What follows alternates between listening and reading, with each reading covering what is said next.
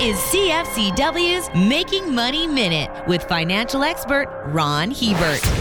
Only a tiny number of stocks are responsible for virtually all the increase of the S&P 500 during the first 3 quarters of 2023. They call this group of outperformers the Magnificent Seven because they're responsible for 90% of the market gains so far this year. This winner's circle consists of Apple, Amazon, Alphabet, formerly Google, Tesla, Microsoft, Nvidia, and Meta, formerly called Facebook.